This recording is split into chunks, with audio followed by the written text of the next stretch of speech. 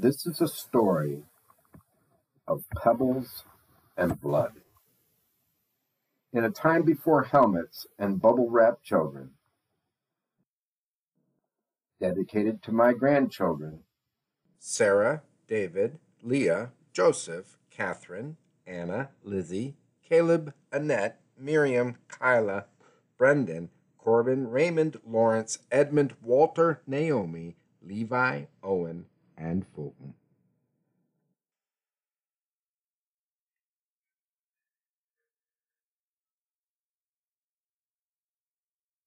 When I was about 8 years old, 1965, I had a big bike.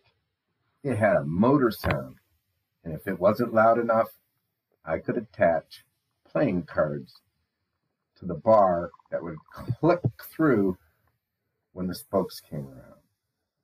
I could pedal it fast, and I could lay on the brakes, and it would slide and skid. It was, however, even though it sounded very cool, made of steel. But it was steel, and a lot of steel, and I was slow. The ride was not fast, so it wasn't fun. And no matter how cool, I couldn't keep up for long.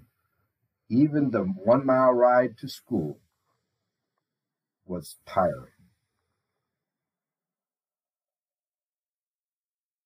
In the summer, I noticed my little brother's bike wasn't being used.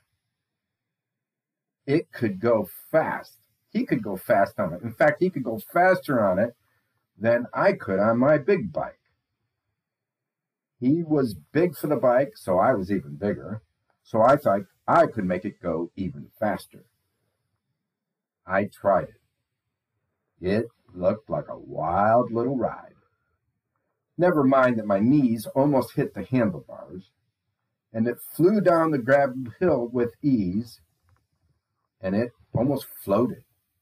I could go faster and faster until I couldn't pedal any faster, and the bike would start to wobble and float down that gravel. And then when I couldn't pedal any faster, I'd take my feet off the pedals and soar down the road. And then eventually slow. I'd slide a little and wobble a little and go through a pothole. And it was a lot of fun. Easy to pedal back up the hill and do it again. Well, now it was showtime.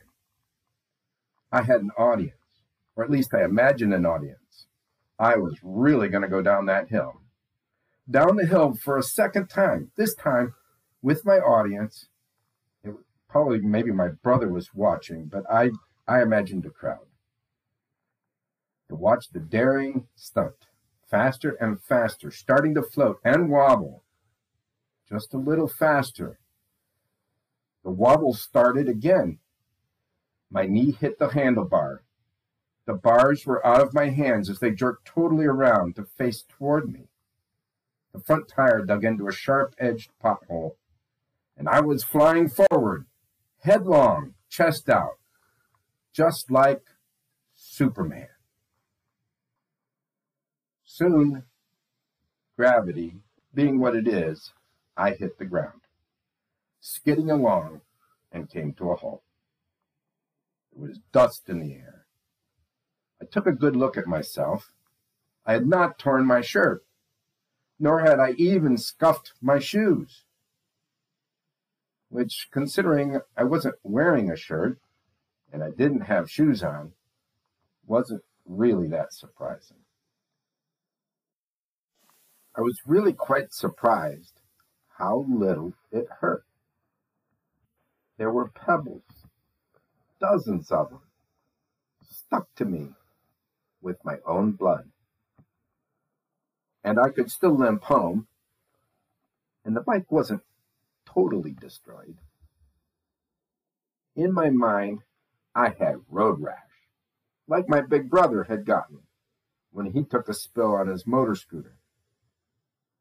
Later, when I was older, slightly wiser, I would learn that real road rash was, what real road rash was.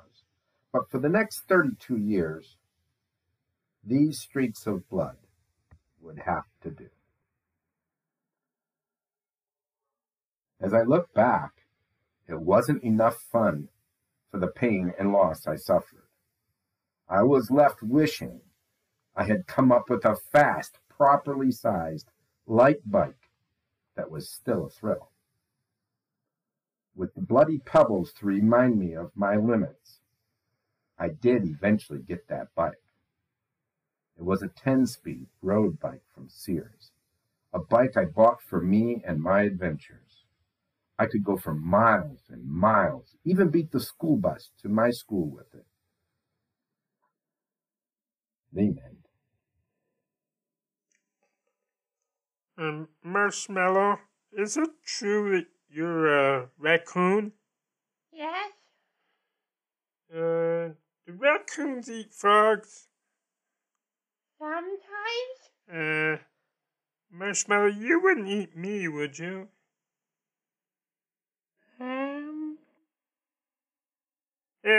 Never mind. I'm out of here.